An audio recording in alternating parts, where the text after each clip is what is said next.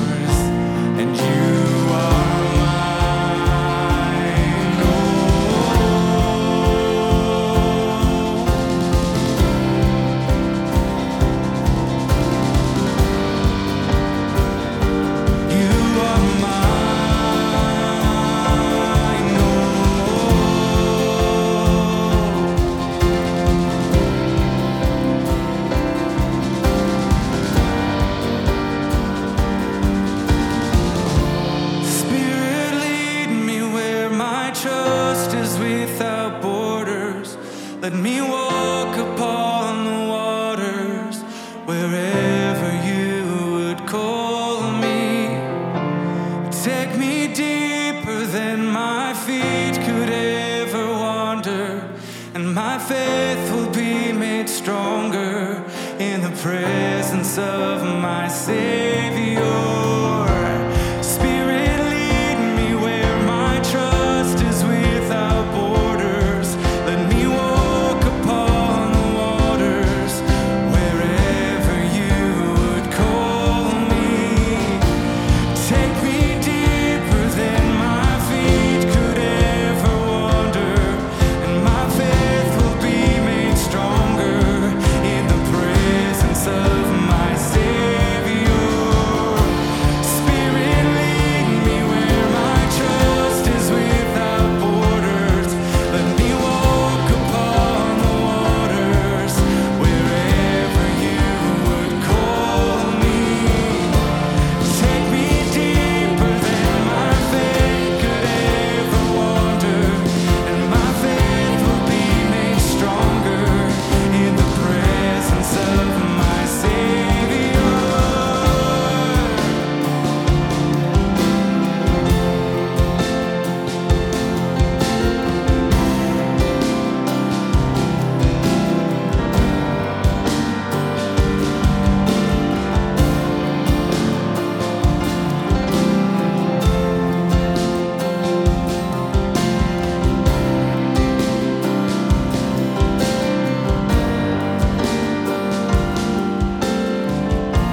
And I will call upon your name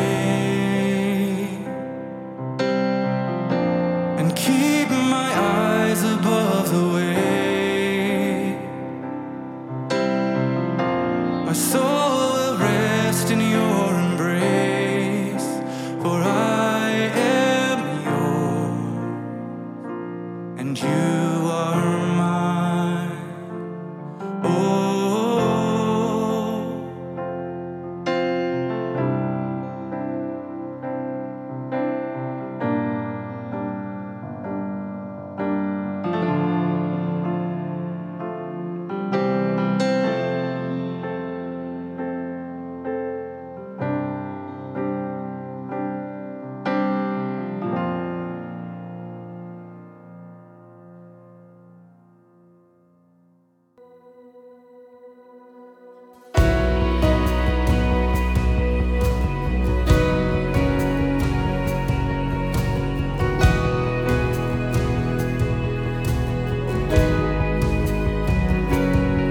God, I look to you, and I won't be overwhelmed. Give me vision to see things like you do. God, I look to you. You're where my help comes from. Give me wisdom. You know just what to do.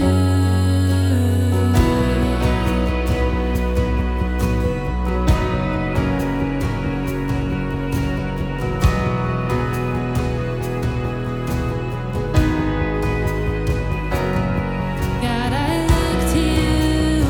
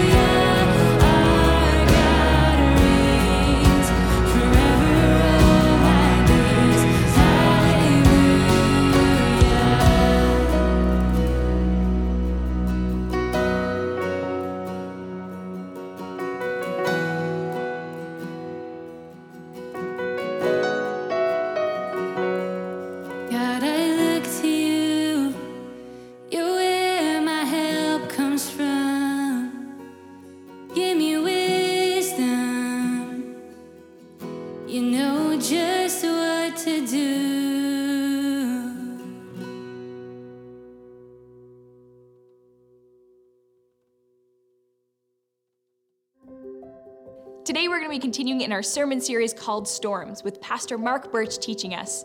So fill up your coffee, and if you have a Bible, turn to Matthew chapter 14.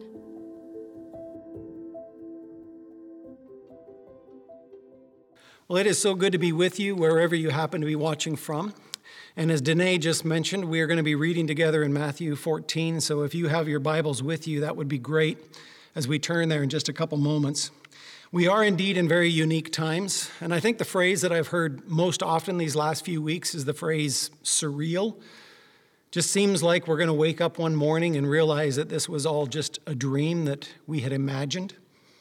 And it's not just, of course, the COVID-19 virus specifically and the health effects, but it's all the spillover into education and work and business and economics, layoffs, all of those issues. And then 7 to 8 weeks into this thing, when it seemed like we were just beginning to see some light at the end of the tunnel, we get the horrific news last weekend of the worst mass shooting in Canadian history out in Nova Scotia. And collectively, we are grieving. We're in shock to some degree. We're looking to one another and we're looking to the Lord and saying, what is our comfort in this time of crisis? And it is so good that we have this medium to be able to connect together in such an effective way. Yes, we are isolated from one another physically, but there's no need for us to be isolated socially and relationally. Every week we are getting news of people who are joining for the very first time Northview online. And if you happen to be joining us for the very first time this weekend, I want to say a very special welcome to you. If it would be helpful to you, we would love to connect with you. Just drop us an email there on the website. One of our pastors or our staff would be willing to follow up with you. But if there is some good news in this time, it is that we are all on the same page. We are all paying attention. We are in this storm together.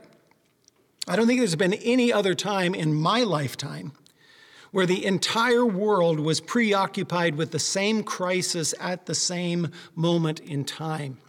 Charles Spurgeon is credited with saying to his young preacher boys in training, if you preach to the brokenhearted, you will never lack for an audience. Because there's always somebody in every congregation who is either in the midst of a hard time or coming out of a hard time or headed into a storm, a crisis, a hard time. And so if you preach to the brokenhearted, there is always someone that it applies to. But in this unique season, all of us are sitting to attention. All of us are asking questions during this stormy time and looking for hope. Jeff mentioned last weekend that we've done some different planning with our sermons from what we had planned, because back in December, had you told us that by spring break, the world would have effectively been shut down, that schools and businesses would be closed, international travel suspended, millions of unemployed, and nearly 200,000 deaths around the globe? We probably would have said to you, you're spending too much time in the apocalyptic division of the library. Get out and look at real life. But everything has shifted. And so too our preaching has shifted. We decided to set aside the series that we had planned for this spring. We'll come back to it later. It's still important, but right now let's focus on this time of crisis, these times of storms. And so we're looking for 4 weeks at 4 storm stories, 2 from the New Testament and 2 from the Old Testament. And Pastor Jeff started us last weekend. And this week we're in Matthew 14. And so I'm going to invite you to open your Bibles or just follow along with the reading there on the screen. But in Matthew 14, verse 22, we start this way. Immediately, Jesus made the disciples get into the boat and go on ahead of him to the other side, while he dismissed the crowd. After he had dismissed them, he went up on the mountainside by himself to pray. When evening came, he was there alone. But the boat was already a considerable distance from land, buffeted by the waves, because the wind was against it. During the 4th watch of the night, Jesus went out to them walking on the lake. When the disciples saw him walking on the lake, they were terrified.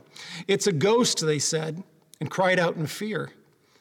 But Jesus immediately said to them, "Take courage, it is I, do not be afraid."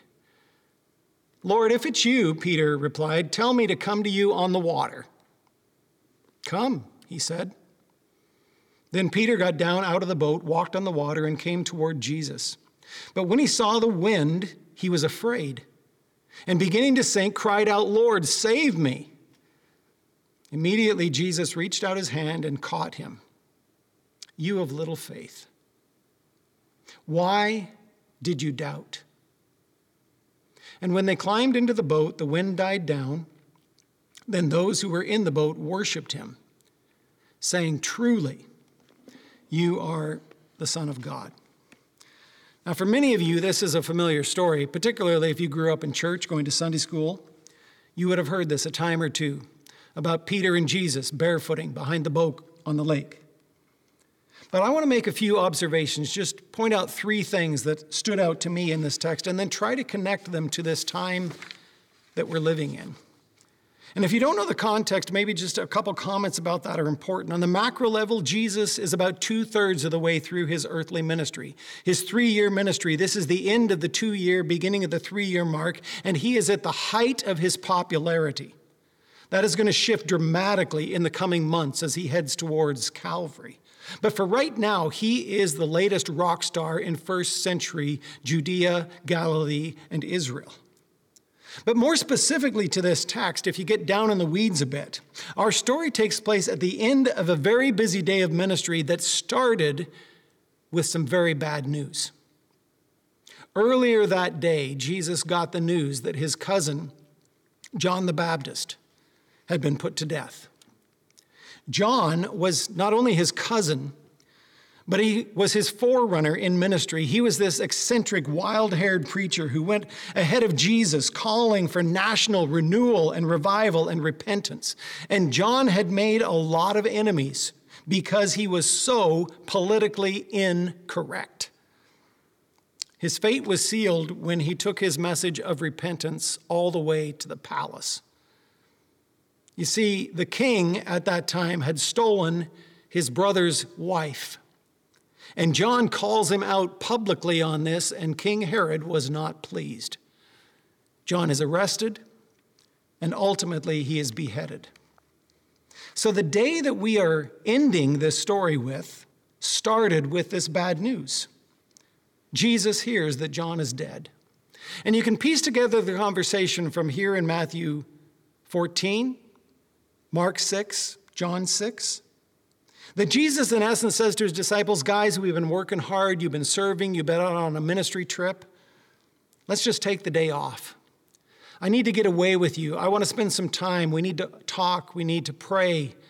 We need to grieve together." And so they put out in a boat to head off to another side of the lake. But what the text tells us is the crowds saw them getting into the boat and began to run around the north end of that lake. And by the time that they had landed a few hours later, the crowds were already gathering, waiting for Jesus to arrive.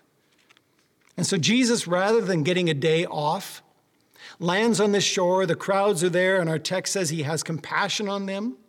And he spends the day teaching them and healing, working some miracles. And significantly, he feeds, on this occasion, 5,000 men plus women and children.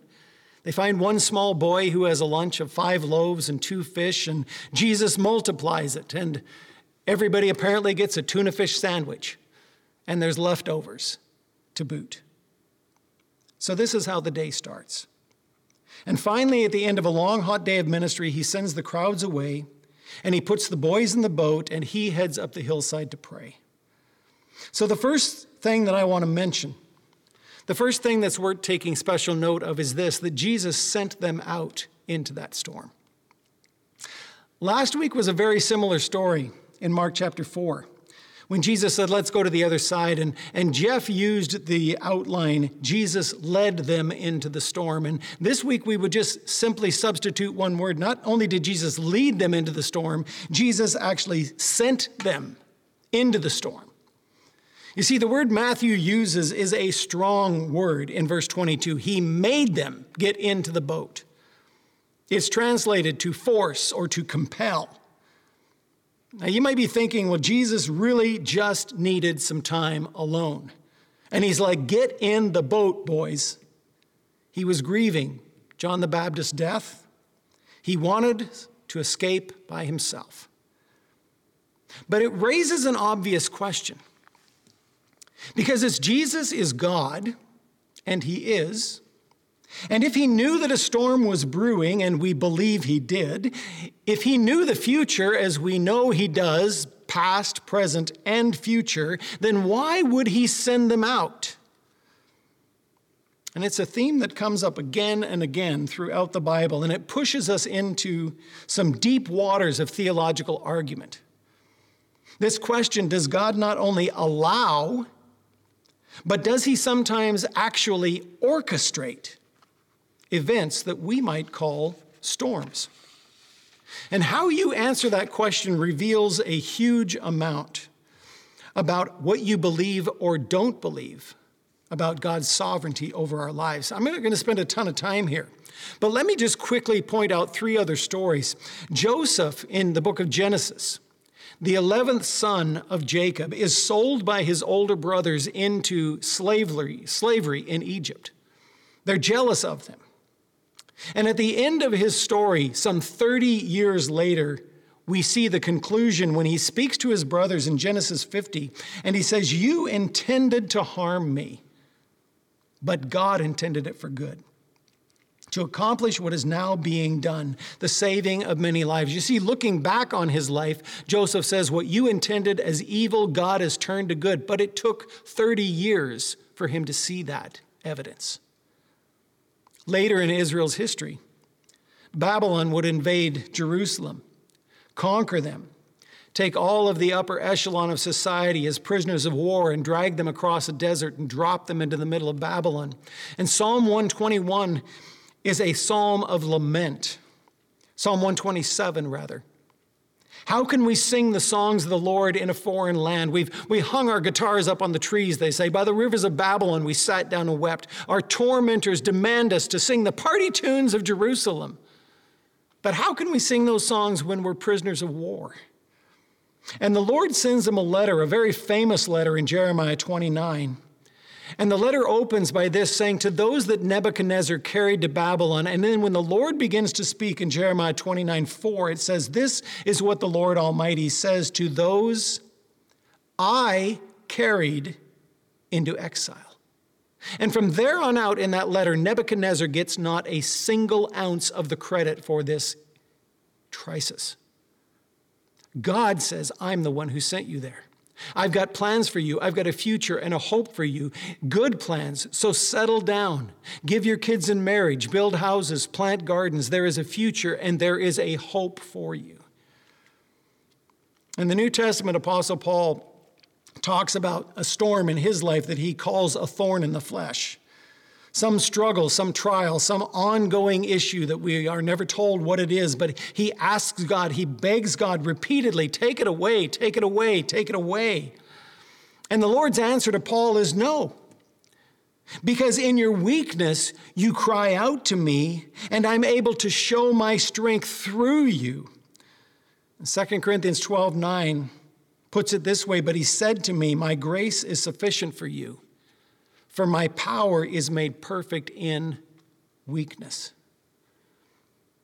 See, all of these texts and many others like them tell us that there are times in our lives when Jesus actually sends us into the storm. Number 2 is this, that the storm was real. And it might sound obvious, but I think it's worthy taking note.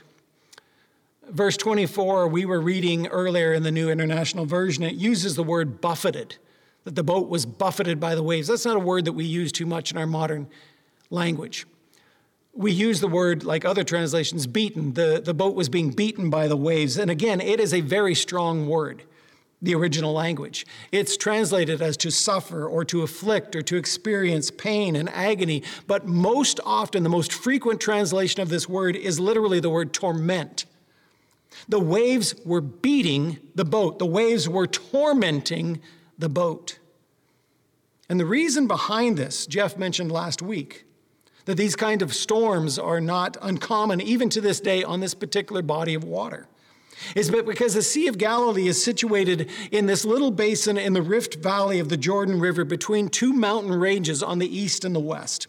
And it's just a small little lake. It's about the same length as Lake Osoyoos in the southern Okanagan, but a little different in that it's as wide as it is long. And the sea itself is actually the second lowest sea on the planet. It is 700 feet below sea level. The hills to the west rise some 1,400 feet. The hills to the east, the Golan Heights, rise to 2,500 feet. And this little lake is like in the bottom of a punch bowl in the middle of this dry, arid Middle Eastern heat where the average temperature year-round is 87 degrees. In the summer months, June to September, the average temperature is 100 degrees. And so you can see the sun beating down on this little punch bowl, and when there are no winds, it heats up like crazy. But when the winds come off the hills, from either the east or the west, the cooler air coming down off the tops of the mountains, some 2,000 to 3,000 feet down to the level of the lake, cause this dramatic gusts of wind. The cold air hitting the warm air, and the gale force blasts of wind, and the dramatic rise and fall in temperatures, and literally it can happen in just a few moments. The closest thing that we have to it in Western Canada is what we know as Chinook winds. And it's literally the same geographic feature that the moist air from the Mediterranean coming over the hills of Galilee, or the moist air from the Pacific Ocean rising over the Rocky Mountains, dropping their moisture, and then the cold air sweeping down into the foothills, and the crazy winds that take place in all those cities along the foothills. And all of that to say is this: we've got to acknowledge when we're in the grips of a storm. It does us no good to be a storm denier. The obvious facts that the wind was tormenting that boat. We've got to give people the freedom to grieve, and we all grieve differently. Denial and anger and blame and acceptance, and then on to future planning, and we're at different stages at different times, and we need to simply acknowledge this storm is real. But finally, the third observation is just this, and it too is obvious. But this storm is a test. And Jesus implies something significant in his dialogue with Peter. He invites him out on the water, but when Peter sees the wind, he begins to sink, and Jesus replies with these words, "You of little faith, why did you doubt?" That phrase, "you of little faith," appears 4 times in Matthew's gospel, and it is always used in the same way. It is always used as a gentle rebuke. "O you of little faith, why did you doubt? Why do you not believe? Do you not trust? Do you not know? I have things under control." And from the dry safety of our living rooms, sitting on our couches, maybe in your pajamas, we can happily shout out, "Hey, Peter, eyes on the King. Look to Jesus, Peter. Don't look at the wind. Don't look at the waves." But this is significant. And I know some of you are saying, "Yeah, Pastor Mark, and it's also so obvious you don't even need to point it out." But at the risk of overstating the obvious, let me point out the implication there in verse 31. The trials and the crisis, the storms that we face are the stuff that test and approve our faith. Let me say that again. The trials and crises and storms are the very stuff that test and approve our faith. In fact, our faith is actually only proven to be true when we've walked through the storms of life. As I'm prepping this week, an old song that will date me. Many of you young people will have never heard this song. But back from my teenage years, Andre Crouch in the 1980s was a well-known gospel musician, an incredibly talented guy from California. He lived an incredibly difficult life, and yet he had a long list of accomplishments. He's in the Gospel Music Hall of Fame. He has a star on Hollywood Boulevard. He was the producer for music for several movies like The Color Purple and Disney's Lion King. But he also had many, many tragedies in his life. He lost his mother, his father, and his brother, all in the course of a short 12-month period at one season in life. He had great highs, he had great lows. He was a pastor's son, and he eventually went on to pastor that same church that his father had pastored. But on another occasion, he was arrested for possession of cocaine. Ups and downs, highs and lows. And one of his most popular songs in the 80s was this song, Through It All. And the words say this: I have had many tears and sorrows. I've had questions for tomorrow. There have been times I didn't know right from wrong. But in every situation, God gave me blessed consolation, that my trials come to only make me strong. Through it all, through it all. I've learned to trust in Jesus. I've learned to trust in God through it all, through it all. I've learned to depend on his word. Now, the several verses, and the last one is like this: I thank God for the mountains. I thank him for the valleys. I thank him for the storms he brought me through. For if I never had a problem, I wouldn't know that God could solve them. I'd never know what faith in God could do. You see, it's that last line that is salient to our discussion and to this text.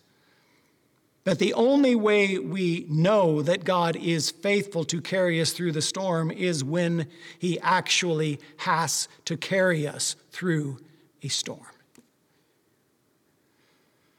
I'm sure you're like me, that you have been inundated with emails and articles and blogs and webinars and podcasts.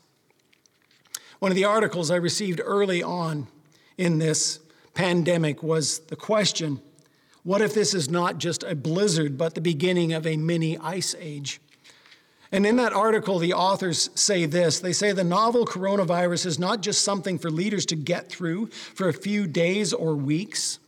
Instead, we need to treat the COVID-19 as an economic and cultural blizzard, winter, and beginning of a little ice age.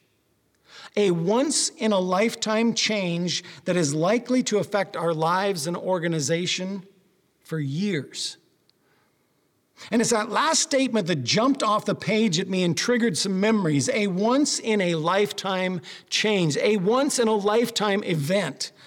And reading that paper triggered a memory, and it took me to my bookshelf, and I grabbed a book that I bought for $2 back in 2003. I found it browsing on the sale table at Armchair Books in the middle of Whistler Village, and it was the title that grabbed my attention. The title, An American Prophecy, The Fourth Turning.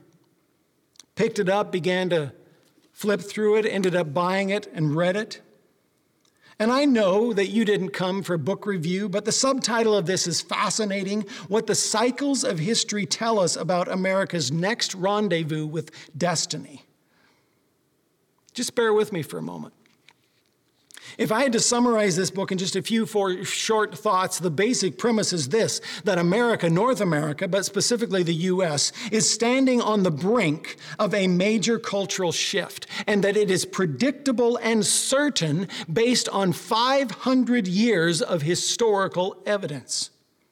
Chapter 1 is entitled, Winter Comes Again. And the first sentence is this sentence: America feels like it is unraveling. This was written 23 years ago. The authors lay out a solid historical background that cultures rise and fall and that they follow predictable patterns, just like the seasons of spring, summer, fall, and winter. And then if we're willing to learn from the past, that we will see that in this 80 to 100-year cycle of cultural highs, awakenings, unravelings, and crises, spring, summer, fall, winter, high, awakening, unraveling, crises, that each season follows the other with an eerie and uncanny predictability. Now, you may be ahead of me and you know where I'm going, but the last great winter in North America was the twofold crisis of the Great Depression and World War II. That was followed by a cultural high of the late 40s and the 50s, where cultural institutions grew strong and the family was strong. This was followed by an awakening and a rebellion of the 60s and the 70s. And by the early 80s, we were entering the next season of unraveling, as another generation inherited the chaos and the implications of the revolutionary years before it. And this last season has been a season defined by apathy, of individualism, of narcissism, of entitlement. But the winds of culture will inevitably shift again. A new season will inevitably come, and if history proves itself to be true, there is going to be some trigger event, or more likely a series of events, that catapult us into the next winter. Now remember, this book is written in 1997, and they say it is going to be something like, and they give a whole list of possibilities. It's fascinating when you read what they suggest: a global terrorist attack on U.S. soil. A pandemic that quarantines the population, an impasse between Congress and the president that shuts down the government, an economic meltdown and the devaluation of the dollar, and on the lists go. But there will be a spark, they say, in the early 2000s that signal the start of a new era, a new crisis, and it might take 10 or 15 years to coalesce, but guaranteed, they suggest, by the year 2025, we will be fully into the next cultural winter. Now, I know you're wondering, you got to be wondering, where are you headed with all this sociological, historical gobbledygook? And it is simply this: that an ancient book of Scripture called Ecclesiastes tells us that there is nothing new under the sun.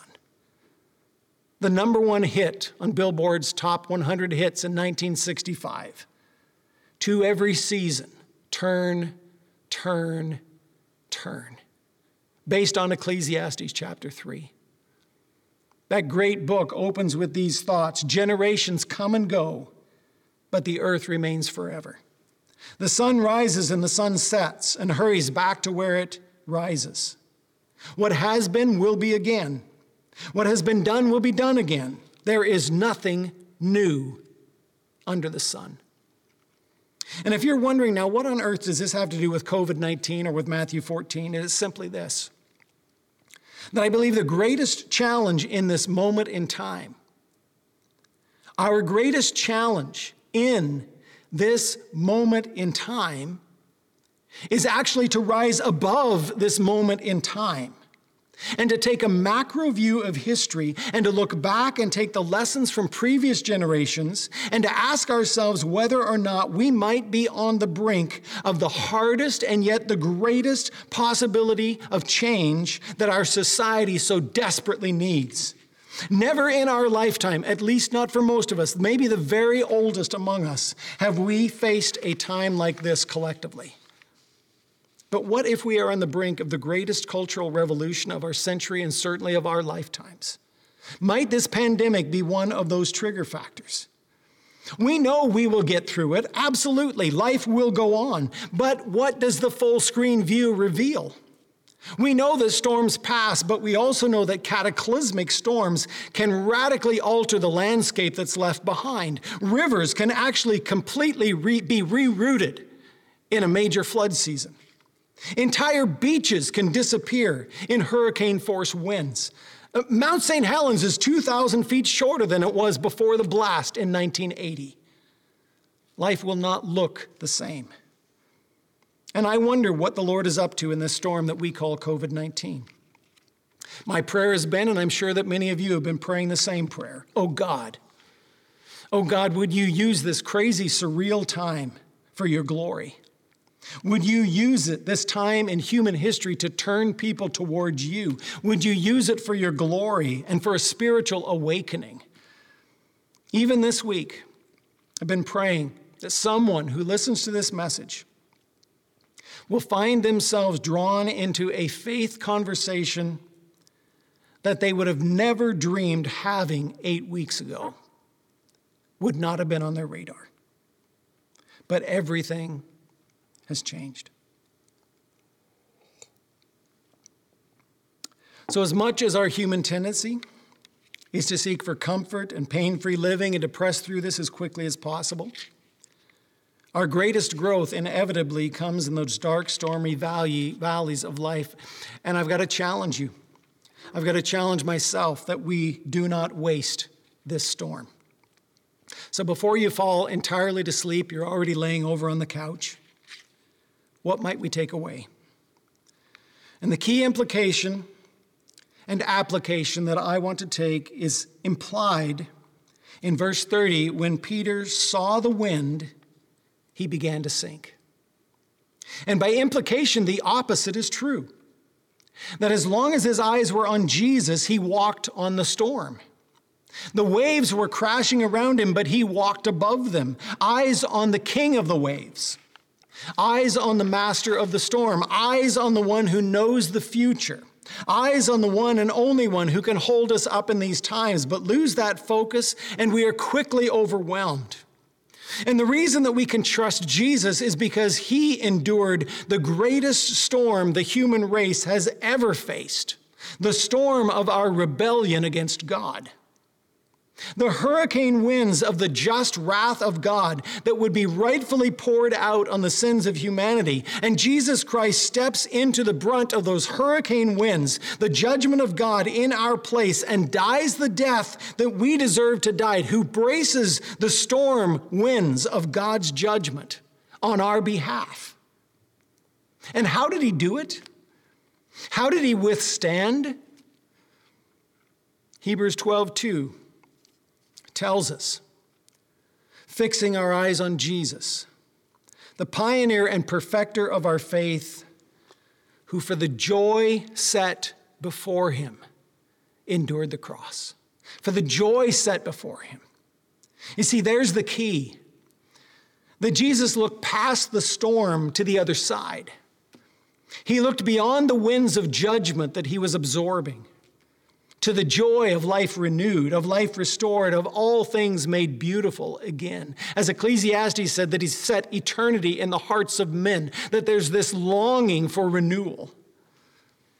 And can I encourage you this week, in the midst of this crazy storm, that regardless of its impact so far on your life, that you would fix your eyes on Jesus, eyes on the King, eyes above the wind and the waves. Remind yourself of what you know to be true, that he's been faithful in the past and he will be faithful to us today. Remind yourself of who Jesus is. That declaration that the disciples made in verse 33 must be ours. Truly, you are the Son of God. We can take our hands off. It might be the hardest thing for us to do, to release the rudder and to step out onto the waves. And finally, we need to be intentional. Intentionally turning our eyes towards him. Intentionally turning away from other distractions, not spending as much time with the nightly news and more time alone with Jesus in prayer, with others in the Word. Eyes firmly on the King who knows and rules the waves and the wind. And frankly, it is an age-old message. It is repeated often through the centuries. That we know for certain that in this life we will face trials and difficulties. Jesus said it. But that King Jesus have overcome all the struggles of the world. And beyond the waves, above the waves, in control of the waves is our King. And what the storm cannot take from us and what does not change in the midst of the storm is the presence and the power of the King. And so, friends, let me encourage you. Eyes on the King. Eyes on Jesus. Let's continue by praying together. Will you join me? Father, we know that those listening and who have heard your word preached this morning, there are many of us who are in the middle of storms right now as we speak. We also know that you are a God who is not far off, but a God who is close. So I pray particularly for those struggling with the isolation, struggling with loneliness, struggling with anxieties right now. God, I pray that you would draw close to them. We think of our missionaries who are around the world, who are maybe experiencing the effects of this in different ways. God, I pray that you would continue to sustain, continue to provide perspective and provision as they need it. You are a God who has been faithful with them. God, would you continue to show your faithfulness to them? God, we pray for our church in our community. We pray for our church in our world as they faithfully teach your word. God, I pray that your word would continue to equip and challenge your people as we need it, particularly in this time. We think of our government and our leaders who are making decisions. God, would you continue to guide and lead and give wisdom as they make decisions for us as citizens of our countries? We ask all these things in your name. God, would you be at work in and around us and give us eyes to see it? In your name, amen. We're going to take a moment to give back in worship to God for what he has richly blessed us with. Now, we know this season has been different for everyone, and things are particularly hard right now for some of us. So if you're a part of the Northview family, we encourage you to continue to give as the Lord leads you. But if you're new here for the first time, please don't feel obligated. We have a couple options for you to give. You can go online and give at northview.org. You can text give to the number on the screen. Or if you'd rather, you can mail or drop off your check at the Northview Downs Road campus.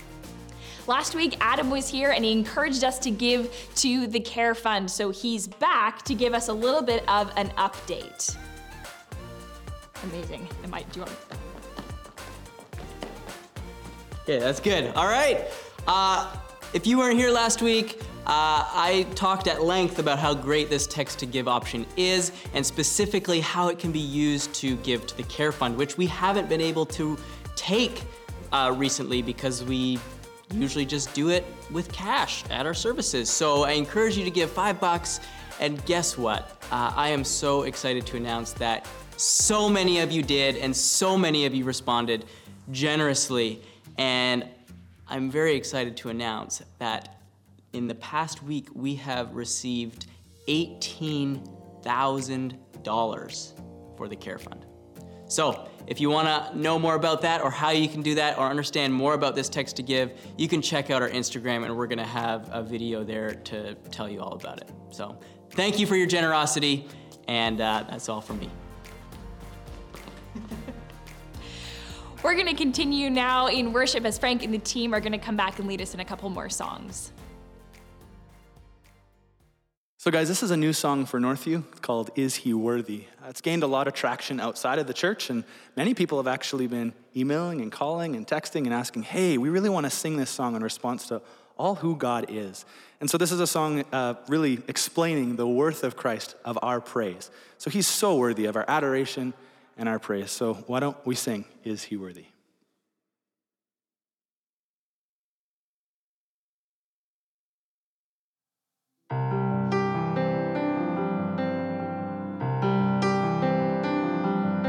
Do you feel the world is broken?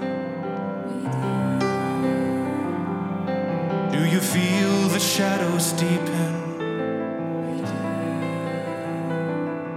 But do you know that all the dark won't stop the light from getting through? Do you wish that you could see it all made new?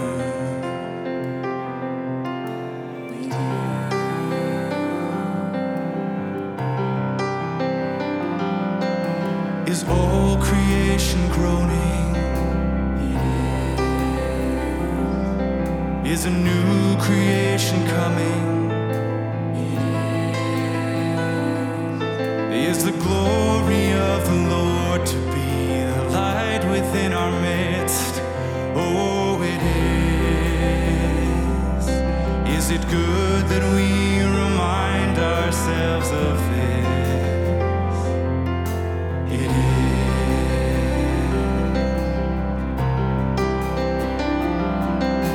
Is anyone worthy? Is anyone whole? Is anyone able to break the seal and open the scroll? The Lion of Judah, who conquered the grave, he is David's root and the Lamb who died to ransom the slave. Is he worthy? Is he worthy of all blessing and honor and glory? Is he worthy of this? He is.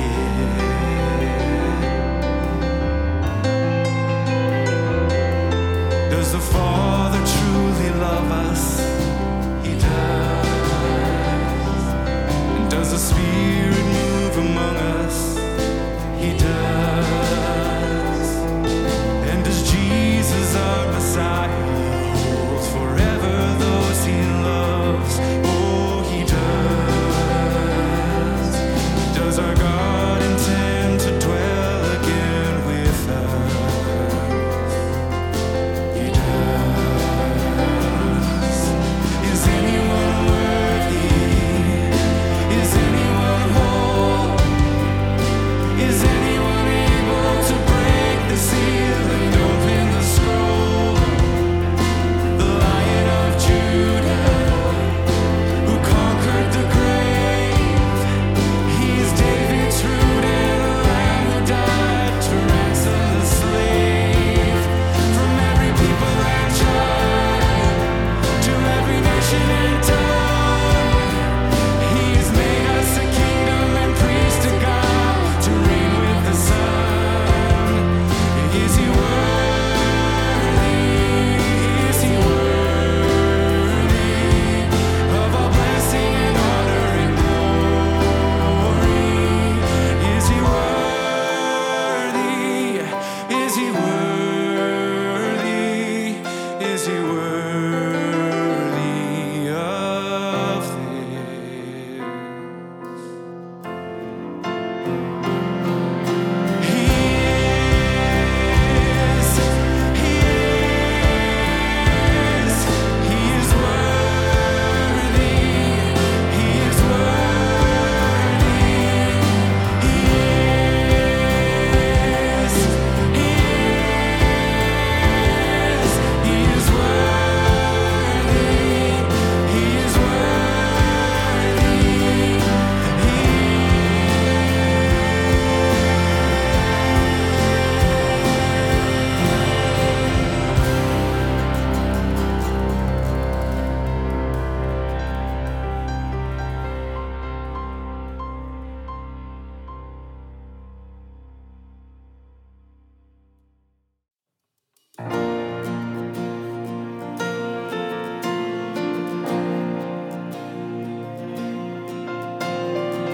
Who am I that the highest king would welcome me? I was lost, but he brought me in. Oh, his love for me. Oh, his love for me. Who the sun sets free, oh, is free indeed. I'm a child of God, yes I am. Free and last he has ransomed me, his grace runs deep. Well, I was a slave to sin, Jesus died for me. Yes, he died for me. Who the sun sets free, oh, is free indeed. I'm a child of God, yes I am. In my Father's house, there's a place for me. I'm a child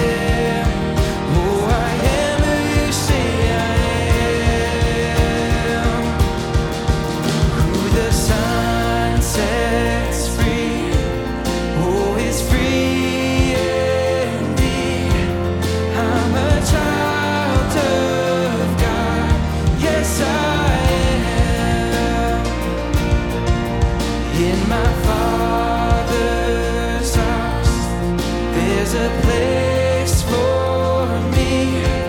I'm a child of God. Yes, I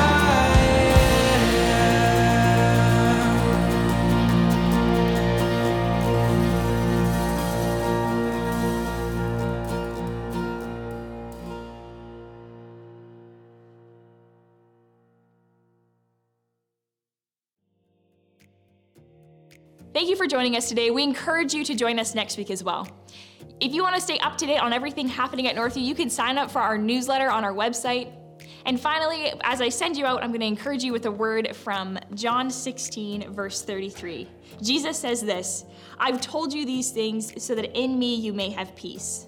In this world you will have trouble, but take heart. I have overcome the world." Have a great week.